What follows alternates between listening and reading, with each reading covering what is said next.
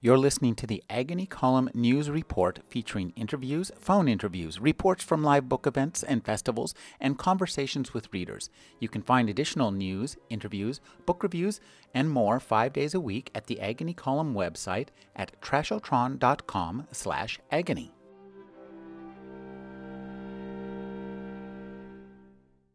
Bonnie McBird is the creator of the Tron screenplay. She's also the author of The Art in the Blood, The Unquiet Spirits, and The Devil's Due, all new adventures of Sherlock Holmes. Her new novel is The Three Locks. Thank you for joining me, Bonnie. Oh, thank you for having me. It's nice to be here. This is such a wonderful book, and one of the things that this book made me think was it was so involving and so engrossing. I was right there with the characters, and it made me think about just how powerful these two characters are, the combination of these characters. This is a creation, I think, unlike any other in all of literary history. And I think, too, it takes a certain kind of talent and bravery to pick up and do what you do and do it so seamlessly and so well. So talk about the power of the Sherlock Holmes and Watson characters. Just, they're amazing creations. Yeah, I agree. Rick. Well, I think Sherlock Holmes is arguably the most famous literary character of all time.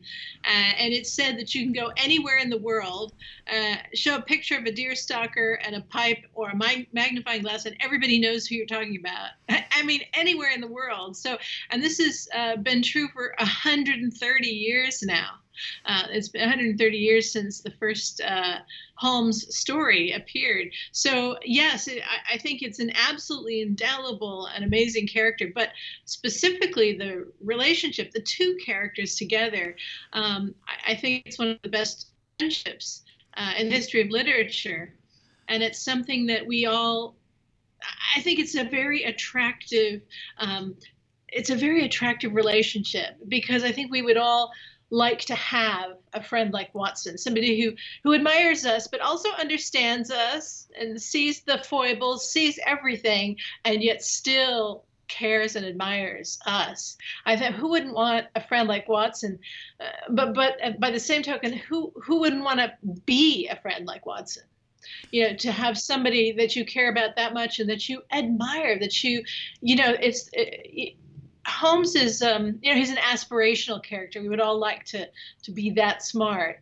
But Watson, even though he sees Holmes as a fallible human being, he just admires him with all his heart. And I don't know, it would be lovely to have that person in your life. I kind of do, actually. But it's something we emulate.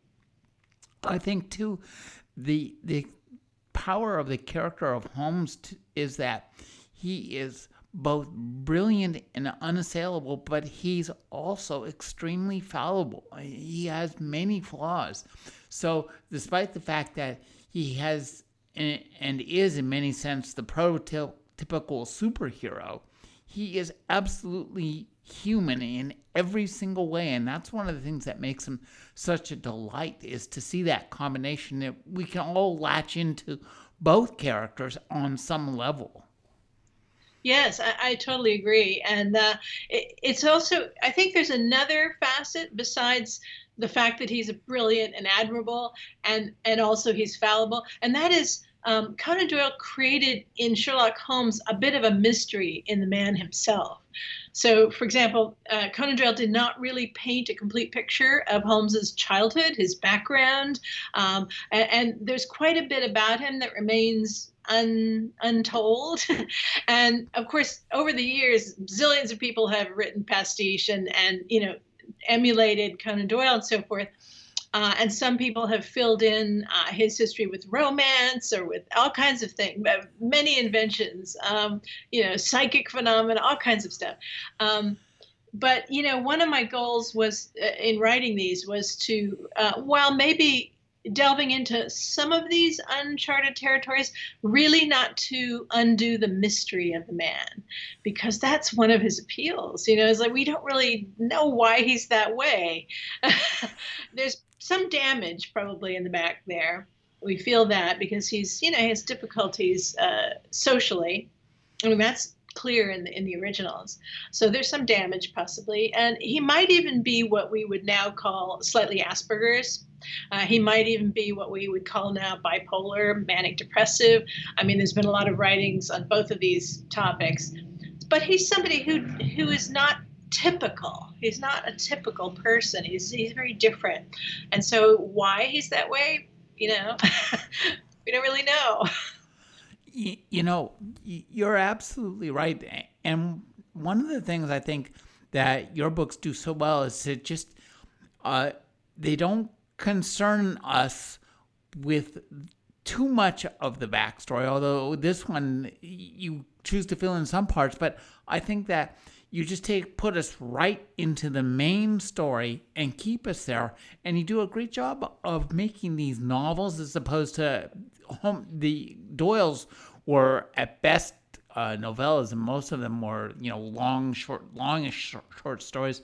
So talk about taking the Holmes Watson character and the crime arcs that they did and putting those in a really satisfying full-length novel. I mean, this is a 400-page novel, and it reads like about 200 pages. It reads like a regular Sherlock Holmes story, but it feels so much fuller. So talk about that kind of contrast. Okay, it's interesting. That is a really interesting question, Rick, because I thought about that hard before I started the first novel. And because you're right, Conan Doyle wrote 56 short stories, and they were on the long end for short stories. A lot of them were around 8,000 words, some a little shorter. But then he wrote 4 novellas, which are around 40,000. But a novel is 80 to 120. I mean, it's 1,000 words I'm talking about. And so that requires a different kind of story structure. Mm-hmm. And so it's almost like the difference between a half-hour TV show and then an hour TV show and then a full-length movie. And since I worked in story development at the studios for 4 years, and I wrote screenplays for a number of years,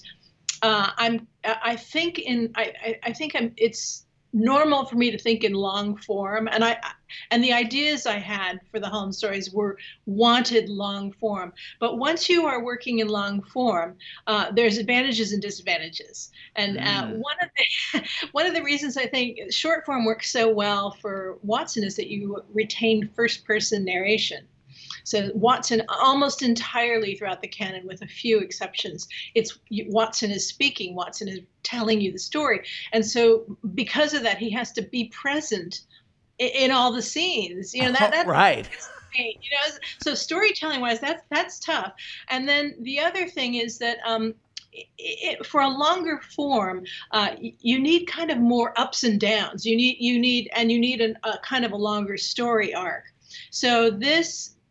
I've described this a couple times as like a bridge. So like a short story is like a Japanese bridge over over a little stream. So it's just, there's a beginning, a middle, and an end. And, there's a case and complications and then the solution. But once you extend that to, you need to do a novel length, several things happen. One is you need more like pylons in a bridge over a big river, for example. And those pylons, storytelling wise, are moments of great excitement, action, or big emotional moments. And so the structure of the story has to change a bit.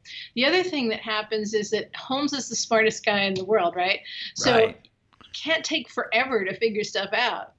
Therefore, you have to make a case or confluence of cases that really demand that kind of brain power and will extend over that. So my solution to that was to create more than one case and to convolve them. And so I've done that in all 4 books. Some of the convolvement is closer than others, but that was one of the challenges also. And once you work in long form, even when you're writing genre fiction, which like mystery, thriller, horror, etc., once you're long form, you have more time, and it's a requirement really to put in more character development. And so then I'm constrained because again, it's through Watson's point of view, but also I don't want to ruin the mystery of Holmes. There has to retain some mystery to this figure, but I want to develop the relationship, but staying, not contradicting canon in any way. But one of the delights is the relationship between the two of them, and the kind of banter between them, and they both sort of poke at each other, and but they will die for each other too. So that is a really fun thing to explore. So the long form does pull you in certain ways. So it's been an interesting challenge to extend to long form yet try to keep the feel. Because Conan Doyle chose Watson as his narrator. Watson is a man of action. He's not a man of poetic recounting. He doesn't spend paragraphs on the weather and the stuff. So because he's a man of action, the prose is very muscular. It's very active, and so that's I think adds to the pace. One thing that what you just said made me think about two things. One is that an 8,000 word short story will translate pretty well and give you a pretty rich hour and a half, 2 hour movie.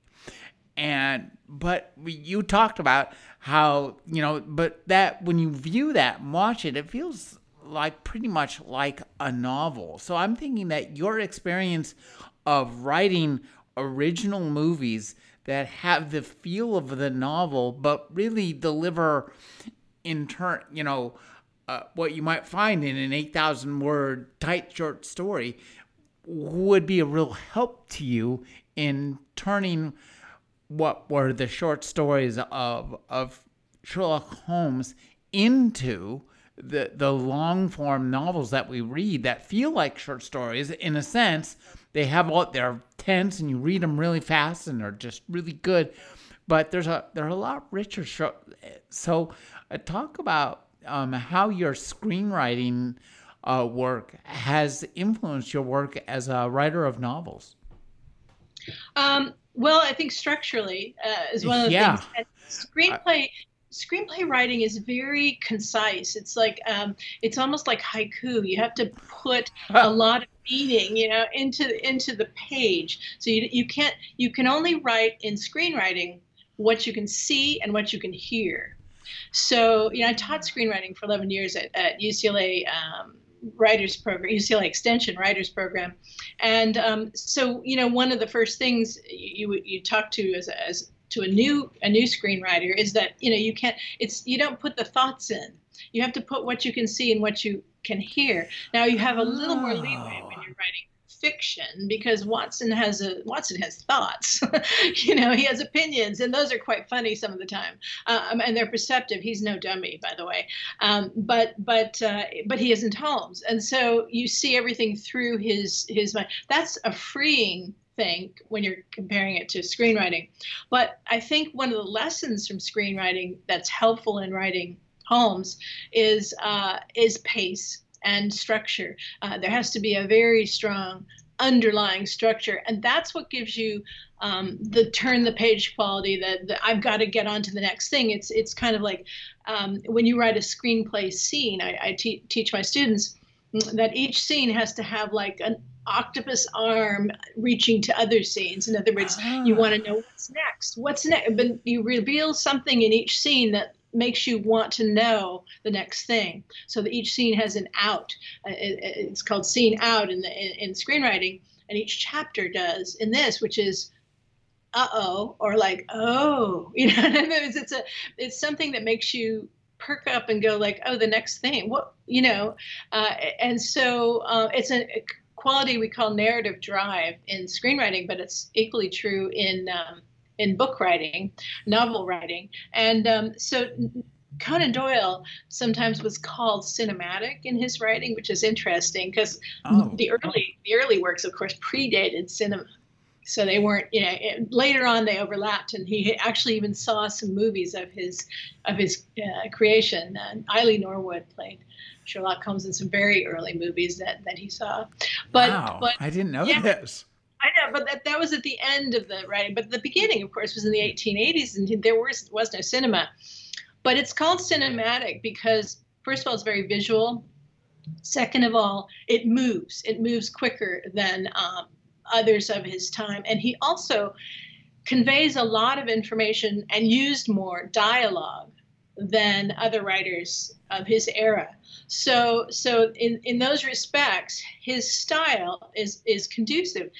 You said earlier that you thought the short stories would make a novel. I'm not sure of that because I think that, like, for example, in the Granada series, the Jeremy Brett series, Oh, they yeah. they did quite a few of the original short stories, and they made them as TV hours, and they worked quite well. In fact, some of them even had to be kind of stretched and added to fill the hour. But the novellas, of course, were longer. So the thing about it is. I think for movie to create a movie of Sherlock Holmes, you need a bit more story and character development than you have in the short stories of Conan Doyle.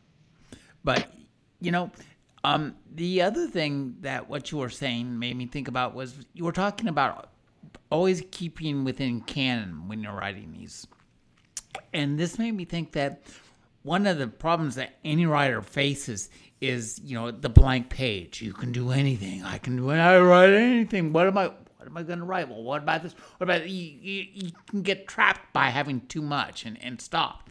But having canon there for you it's a big fence, but it's a fence, and it really, in that sense, it's really something that you can grab at. It's like having a toolkit or at your disposal. So talk about understanding what canon was, because it is just what Doyle wrote, not what 10,000 other people thought about Doyle. So talk about keeping track of canon when you're writing these, and how does that help you? Yes, actually, it does. In art, it's called freeing constraints. Do you Exactly. remember? Yeah. And it does actually help. So yeah, I try to keep consistent with canon and not do something that anything contradicts it. But remember the movie? I think it was Apollo 13 when they had a breakdown and they said, "Okay, we've got to fix this, and here's what they have on board," and they threw it all on a table. This is the stuff they can touch, and this is all they have access to. How do we fix this thing? Do you remember this that Yeah. went wrong? And all the scientists are like looking at the table going, what, with the pieces that they had and no more. So it's kind of like that. That's my husband's favorite scene in any movie, I think. He's a scientist. Anyway, so it's like, what do you do with what you've got? And I do not read other people's pastiches. There's some great ones out there. And then there's some very inventive ones. People, the monsters and psychic phenomena, and in present day, and all kinds of stuff has been done. But what I chose to do, and not judging these other choices, but it's just what I chose to do was to keep consistent with canon. And then those freeing constraints are, they're very demanding, but it's helpful actually. And I also love the Victorian era. I just am so attracted to that time and place. I mean, you can kind of tell this is my, I don't know if you can see this, but this is our flat is decorated with the Victorian look. And in fact, this flat was built in 1890. Wow. Yeah, it does look very. You could be sitting in Sherlock Holmes time, but for maybe some of the little tiny lights, but even those might Yeah. be that. Yeah. Christmas lights, yeah, but yeah, definitely. So the era itself is it provides a very rich tapestry that I can draw on and still be consistent with canon. So right then, amazing technology was coming to the fore, and amazing new developments, and the social fabric was changing. And there's just a lot of really juicy stuff that you can pull into these stories and be entirely consistent with the originals. So I happen to love the era, and I usually start. I start my novels by deciding the date, and then I just start immersing in the news and the history, and then I read medical literature because Watson's a doctor, and I just like that stuff. So I always put Victorian medicine in there, and I just love the world. The world is very rich. One of the things you do really well in these novels is to create the world from the get-go. Let's talk a little bit about the Three Locks, because it's a super fun novel to read. I loved it. It was like a great vacation, and that, to me, in a sense, the best reading experience is you can look back on the memories you have of reading the book can be equivalent to like the memories you might have of actually going somewhere. They're memories, and you're manufacturing that world the same as you're experiencing. Maybe not quite the same, but pretty darn close to that if the book's well done. So talk about beginning this book and the title, The Three Locks. That's a really interesting title. It immediately grabs you, and you immediately immerse us in some locks. And just the idea of Sherlock Holmes and locks, A, it's part of his name, B, it just really plays to that nature of things held, guarded, kept secret, made open, and opened by people who don't have the key. Right, exactly. Unlocking something is sort of the nature of a mystery, but also it can guard, like you said, it can guard things, but it can also imprison things. So there's many uses of a lock, and so I pitched that title. I wasn't sure yet what the locks were, but I just had all this swimming around, and I knew it was a fertile ground. So the first thing I do when I start to write a book, one of these Holmes mysteries, is to decide, first of all, when it is. And I was requested by the publisher to make this one be chronologically before the other three that I'd written. Frankly, it doesn't really matter because they each work as standalones. But I set it in 1887, and then I began reading stuff, and I decided where to set it. And immediately I came upon the Jesus Lock. And just the name of that is like, what is that? So it's such an evocative name. Yeah, exactly. That just. Yeah, what is the Jesus Lock? So I investigated, and of course, it's a lock on the River Cam, and a lock being the kind of thing that changes the level of the river so boats can go through. And so, but I went to Cambridge. And I also got very interested in another aspect of Cambridge, which was the Cavendish Laboratories, where cutting-edge physics was happening.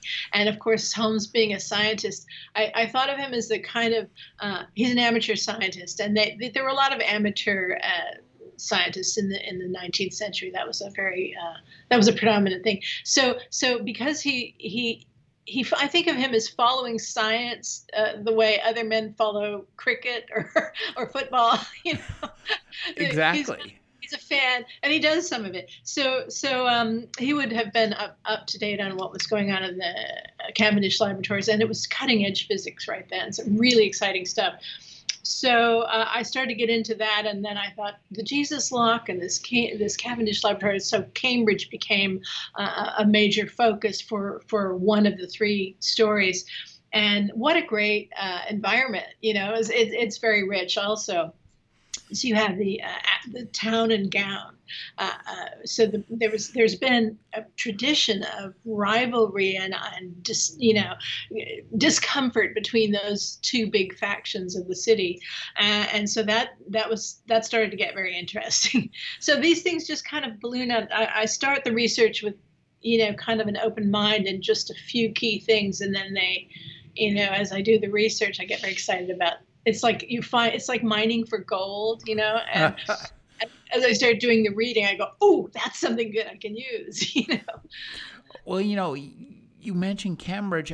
I think of it, it's University City is very stately, stolid, in many ways, the epitome of the stiff British upper lip. It should be there, but in the time when Holmes was there, it's kind of like there's a lot of sleaze going on, a lot more than I think is going on in the present day. I haven't been there in the present day, so I don't know. But so talk about one of the things you have is a prison where women who are loose in the night when they shouldn't be are swept away. So talk about that. That's a really fascinating thing, upsetting in many ways, but not.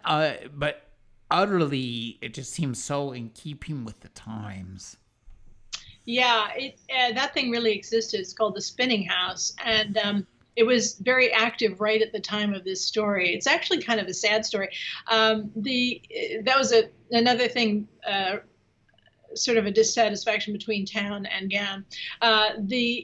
There was an unofficial police force run by the university, by proctors, and one of the things they did, they were trying to protect the students, who were of course all men, from loose women who might be enticing them and giving them venereal disease and taking their money and blah blah. So they decided that they would round up young women who were out after curfew or who were seen consorting, which just means talking, to students, any of the young male students, thinking that they were going to entice them into something unsavory. So they'd arrested these girls, and many of them were sure there were probably a few prostitutes among them, but they also arrested shop girls and servants and young women that had nothing to do with that but just happened to be out at the wrong time in the wrong place. And they threw them into this place called the Spinning House, which was a jail, but it was an unofficial jail, and they had no legal recourse. And sometimes their parents and friends didn't even know where they were, what happened to them. And they could be kept there for weeks. Eventually, a little bit later in real life, a young woman that was arrested that way sued them. And it became a huge thing. And she lost her suit because they impugned her reputation royally. But that brought public attention to it, and eventually it was abolished. But at the time of the story, it was in full flower, and young girls were just arrested and thrown in there and treated horribly. So that was an interesting note. And so I did endanger one of the young female characters in the book. One of the main characters is the daughter of a famous don, and that wouldn't have happened to her because she had status. But the one young servant of hers gets thrown in there accidentally. This thing really existed and is worth a mention. Now, I will confess that one John Wyndham was one of my favorite science fiction writers of all time. And so when I saw the name Wyndham, I perked up and good, but oh my God, this whole family. You do a good job of making a family that is quite unpleasant. Top to bottom, really. The patriarch of that family, this is a fictional family, is a very famous don, and some of his characteristics were drawn from some real people. He isn't based on a single real person, but there was one real Cambridge professor who did have this habit of exploding at his students and turning bright red and going nuts in class. And so I gave him that quality. And then I really wanted to create an environment, a family where a young woman would feel incredibly trapped. And it motivates the younger daughter of this family to basically create a secret life of her own. And she has three young men in love with her, and how she handles them is perhaps not ideal. But yes, I see her as a person trapped in her time, and so I don't think of her as an entirely unsympathetic character. She behaves badly some of Hmm. the time, but you also, I hope, She does. understand why she does. You have a good Um, job. You do a great job of nuancing them, and moreover, every single one is really pretty much unforgettable within. Once you kind of spend a little time with them, you know them and you know who they are, and you know they are somewhat of a mixed bag. Some are more mixed than others, shall we say? But I think that as in terms of creating characters that will work, take you through a whole novel, they're just the perfect example of what you want. Somebody that you can, first time you read about them, every time you come up, you look forward to reading about them because you know them, even if they're somewhat unpleasant.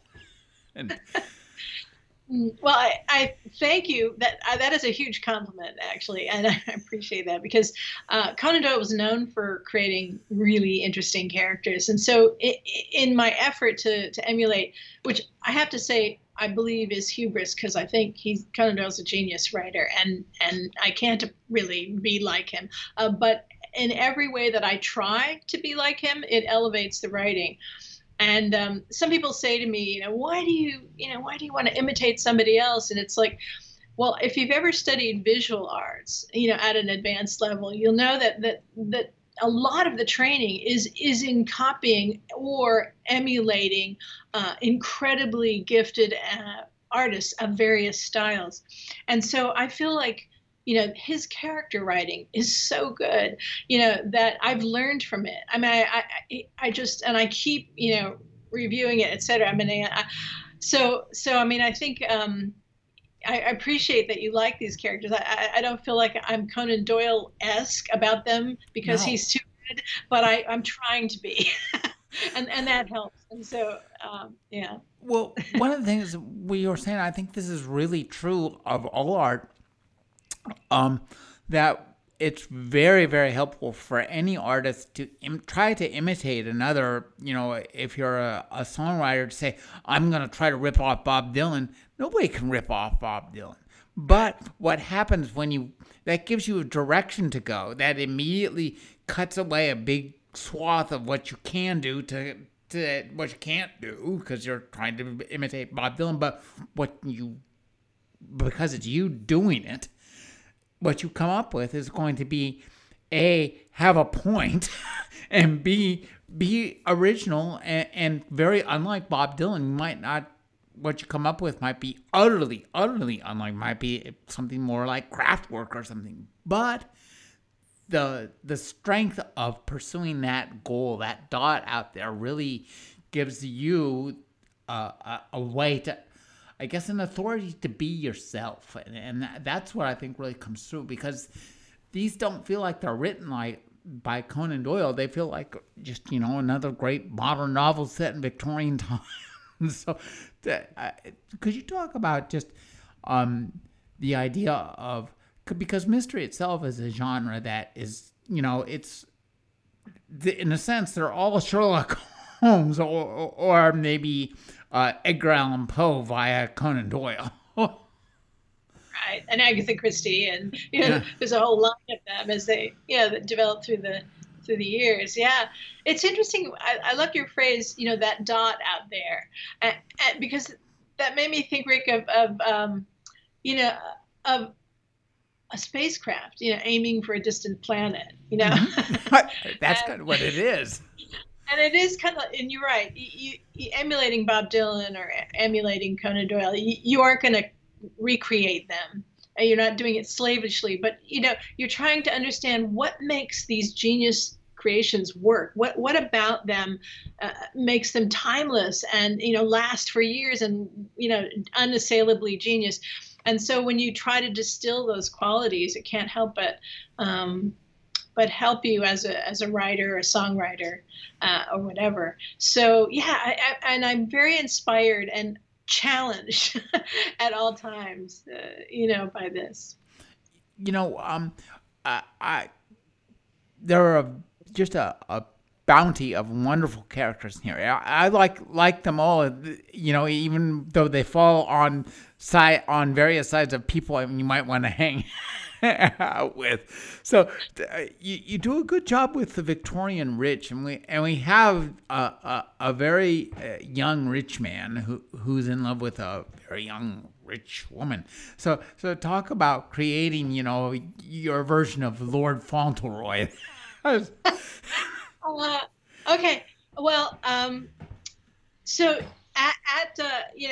England has a very striated class system, more so than we do in America. But of course, we do have one in America. It's just not quite so upfront. Yeah, exactly. But back then, it was even more differentiated than now. And at Cambridge, at Oxford and Cambridge, a lot of very wealthy boys, it was only men at that time, attended. And most of them were very well connected. And of course, Oxford and Cambridge connected them even further. So I decided to create a very, very privileged young man as one of the suitors of Dilly Wyndham. And so I had a lot of fun kind of basing him on, characters I'd seen and read, and also a little bit, honestly, I went to Stanford, and there were massively rich kids there. There were kids who were, driving Porsches in their freshman year that somebody gave them, kind of this kind of thing. And then there were kids on scholarship, entirely on scholarship like me, who this was just another planet, basically. And so and so he would be the 19th century Cambridge equivalent of what we had at Stanford, we called frat boys. So, exactly. And no thought of any recourse because it wouldn't touch them. That's one of the things, too, that's really nice about these books is that we can immediately slot and too about Victorian times, because we do right now have all those class striations, and they're getting more vivid by the day, it seems, much to our regret. Yes. And we're in the midst of an explosion of new technologies, which was what was happening at the time, and part of the real appeal, I think, of the Sherlock Holmes books. So I think that again, one of the things you do well is to use the Victorian times as, the funhouse mirror of the present day. And we just have to hope we don't get to the Dickensian world of poorhouses, although we seem to be heading in that direction as well. Yeah, I like to, yes, it is definitely a funhouse mirror of today. It definitely is. Rick, and I so appreciate this, because you are the best interviewer I've ever had. I got to tell you this. Anyway, yes, it is a funhouse mirror of today. And because there's so many parallels, like you said, the incredible change in technology, the very rapid change, and how that affected social life, and the massive growth of London during the times, and the conflict between church and state, between wealthy and poor, etc. I was really stunned to learn, for example, and this was in my last book, In the Devil's Due. I put some of this in, that we have a lot of homeless here in London, as we do everywhere now, and so I'm actually, my flat is within sight of the Baker Street Tube entrance, and they are frequently sitting right there at the entrance. So what I didn't know is that the homeless population at that time was 5 times what it is now here in London. Wow. So, and of course, there were fewer things to help them in some ways, but one of the recourse they had was to go to the workhouse, which was pretty close to being in jail. It's pretty awful. And actually, one of the workhouses, the biggest workhouse in London, was literally right behind the building I'm sitting in. It was called the Marylebone Workhouse. So I mean, yeah. Where have I read that? Heard that name somewhere? Marylebone Workhouse. Wow. Yeah. Huge. It was almost like a small city, really, and so So the social constraints, a lot of stuff was very exciting and interesting to a fiction writer because it just is filled with conflict, and of course, conflict is the basis for good fiction. And Holmes is an interesting person because he kind of floats above and separate from that. You get the impression, the only thing Conan Doyle provides us with is that his family were country squires, which means they were landowners. It doesn't really say how wealthy they were, but a certain degree of comfort, obviously, to be landowner in the countryside. And it's known that he knows a lot of kind of things that upper class young men learn, archery and boxing and so forth. They take training in all these various sports, and he has the patina of a gentleman. He is a gentleman. And you get the impression that he went to one of the major universities, either Cambridge or Oxford, which is debated now, even still.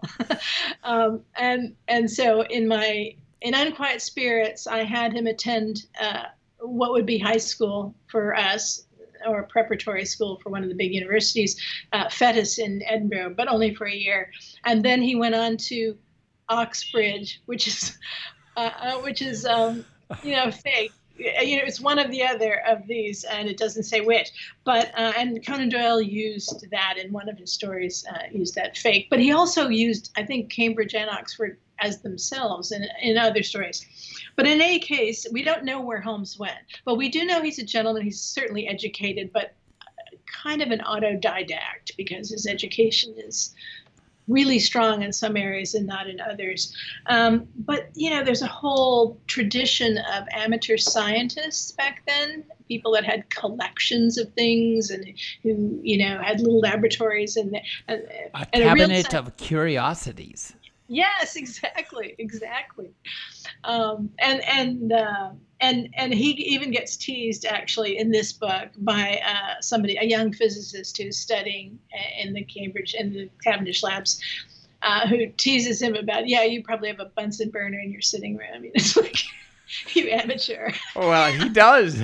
In fact, he has the same more complex device. And this, I'll just mention as an aside, I love Vitali. That guy is a great character. I would like to see him again. Wait, which one? Vitali, the young student. Leo Vitali. Yeah, the scientist. Yeah, maybe I'll bring him back. It's interesting. Every year at the BSI, the Baker Street Irregulars, which is the big American Sherlockian Society, and they have a big a series of events over a weekend in January, and they usually have an auction that is for charity. And I've been putting up like a naming, of a character in my books, and Leo Vitali is a one name. Is the name of a small baby, actually. That is, a relative of a Sherlockian. But yeah, I like him too. He's an interesting guy. He's one of Dilly's suitors, but one of the things too I thought was so perfect was to see Holmes become involved in stage magic. I mean, it just seems like absolutely perfect fit for him, and because it involves both subterfuge, which Holmes is excellent at, and disguise, which Holmes is excellent at, and science and building stuff. So talk about the creation of some of those tricks that you describe. You must have done some investigation into stage magic of the times. Was there a woman who ever built those kind of devices? I thought that was an interesting twist in the story. Not that I'm aware of. So Ilaria Borelli was not based on a real woman, but I did do, as you asked, an investigation into the stuff of the time. And in fact, I had as my consultant a wonderful Sherlockian named Dan Stashower, who he wrote a wonderful pastiche called the Ectoplasmic Man. But also he is a magician as well as a deep Sherlockian. So and he's very familiar with Victorian magic. So he was my consultant on this, and I based the stage magician Dario Borelli on a Houdini-like character. And so one of the tricks he did, the sort of hanging upside down in a tank of water, is directly off of a Houdini trick that came historically. It actually came later in time, but it was certainly possible then. But then I had to have a dire a dire event happen on stage, and I don't want to give too much away, but I had in my head how I wanted a person to die and how I wanted Holmes to figure it out. And my first ideas wouldn't work. So I just spent quite a long time reading science that I needed, and then consulting with Dan, and finally created this sequence where there's a dead person and it's not what you think. and I had to find out, for example, I used something called that, the flash powder that was invented, that, they would hold up those things to take your photograph, right. And do that. That's a particular combination of chemicals, and I ended up using that, but I had to make sure that it existed then, and it had just come into use at that time. So sometimes, my research is I find something and go, oh, I got to use that. And other times I want something to happen and I don't know how to make it happen, and I look for the thing that will make it happen. So it works backwards and forwards sometimes. So it's a lot of fun.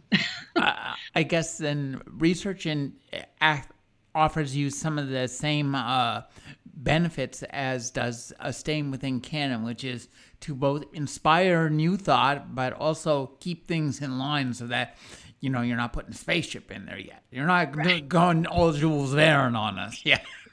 Yeah, I do love Jules Verne, but that's not what these are. So, yeah, definitely want to do that. And also what people know. I mean, Holmes, the average person doesn't know all this stuff. Holmes knows, some of this stuff. He looks up what he needs to know. You said, you were talking about a minute ago about Holmes having, a lot of the qualities of a stage magician, but he also has a certain showmanship to him. Right. And, he loves the ta-da moment, I think.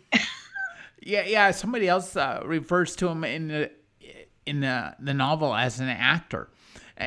This actor, and trying to dismiss him, but I thought, wow, that's true. Holmes really is an actor. That's such an interesting observation, because I haven't read it in any of the other Holmes materials. But Holmes is, in a sense, the ultimate actor, in that it comes with all his disguises. But it's also, too, in the way he investigates and reveals things to the people around him and holds them back. He's really smart at that. Yes, he has a certain theatricality to him, and he likes the moment of reveal. But yeah, actually, there is a great quote in the original canon. I think it's something like the stage lost a great actor when Holmes decided to go into detective work. That's not exactly the quote, but it's close to that. And yeah, I mean, he does have he does like an audience. I think that's partly why that's partly Watson's function, which he quite understands, of course, and usually will give it to him, but not always. And so I think that's kind of the fun of it too, is that Holmes has an ego. He has an ego, and he's I think at one point Watson calls him in the originals, he's vain. He's as vain as a woman or something. Watson says about certain things, and he does kind of show off.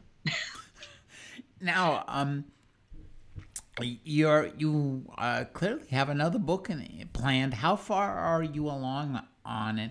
And could you talk about, this kind of, you've got a series now, and one of the things I do like about them is that they're standalone, but do you have a bigger arc in mind as you play these out? Or, because the standalone aspect of them is very appealing, because you can just pick them up.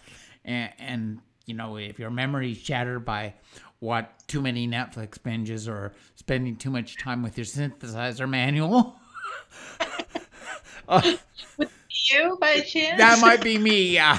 Yeah, you can probably see some of there's that guy thing right there is called the pipe, and it's for singing into, but it does all sorts of bizarre things to whatever you put into it, whether you can put a guitar or voice. But yeah, so talk about making standalone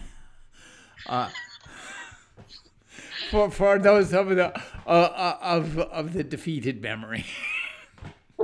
Well, Yeah, that's all of us, especially during pandemic. I don't know about you, but function has all changed while we're locked up. Yeah, I do like to make them stand alone for that reason, and that's that was the original concept of the stories, the short stories that Conan Doyle did, and he kind of almost invented the episodic form, which later became like in television. It's like you don't nowadays you have limited series where there's an arc throughout the whole thing. No, I don't really have a planned arc through the whole thing because, as I said, I'm inserting mine in places in canon that I don't want to contradict. I'm interested in writing them in their 30s because I just like the vibrancy of them at that age. I have them in my head at that age, and also, I like the era, the 1880s and so forth. So that's kind of my goal. But I do plan to bring a couple of characters back. I did bring back Vidocq, who is Vidocq, by the way. A lot of people will recognize that name because there was a real person, Eugène Vidocq, who was much earlier in the 19th century and was a famous French detective, but also a criminal in real life. But the Vidocq in my stories is a French detective who has assumed that name because it has a certain cachet, but it's not his real name. But he's been in a couple of them, and I enjoy having him there. So I will be bringing him back. Actually, he's been in 3 of them so far. But because the one that Three Locks was set before, and Watson says he's just meeting Vidocq for the first time in the next one. Yeah, I couldn't have Vidocq in this one, but I will be bringing Vidocq back. Another character I want to bring back is a lot of readers have been demanding this character come back, is Heffy, who is Hephzibah O'Malley. She's a street character in The Devil's Due. She's a street girl, and she's the daughter of a Jewish school teacher mom and an Irish boxer dad, and who are both dead. And so she's an orphan and making her way in the streets. She's very smart, and she's a very fun character, and I definitely want to bring Heffy back. That sounds great. Now, I have to ask. You're well known and well connected in the movie business. It seems to me like these would be natural, as each one is gonna be a good 5 episodes on Netflix, maybe 6. Flesh them out, give the actors some scenery to chew, and just let them go. Do you need some help pitching that? Yeah, I do. Yeah, I'm waiting by the phone, Rick. Yes. I would love to see them. They're, I think, eminently suitable for dramatization, and I see them as a limited series, or maybe even a non-unlimited series, but definitely a series. And I think it'd be a lot of fun. It's a crowded market. A lot of people are trying Sherlock, and recently the irregulars came out. I kind of keep up on all of them, and I haven't seen a good traditional Sherlock though in a long time.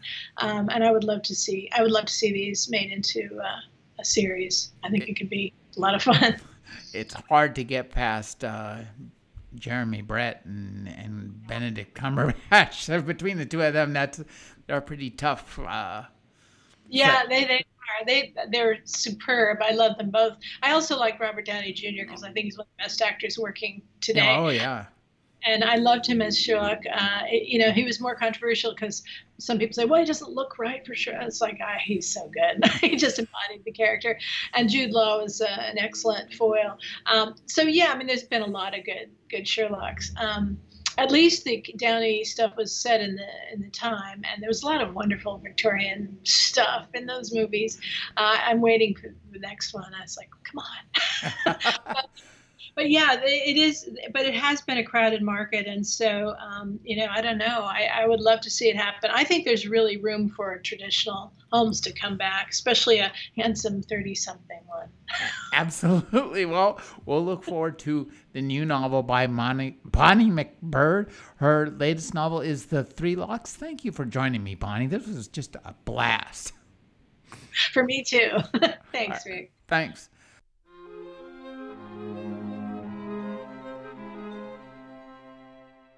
You're listening to the Agony Column News Report featuring interviews, phone interviews, reports from live book events and festivals, and conversations with readers. You can find additional news, interviews, book reviews, and more 5 days a week at the Agony Column website at trashotron.com/agony.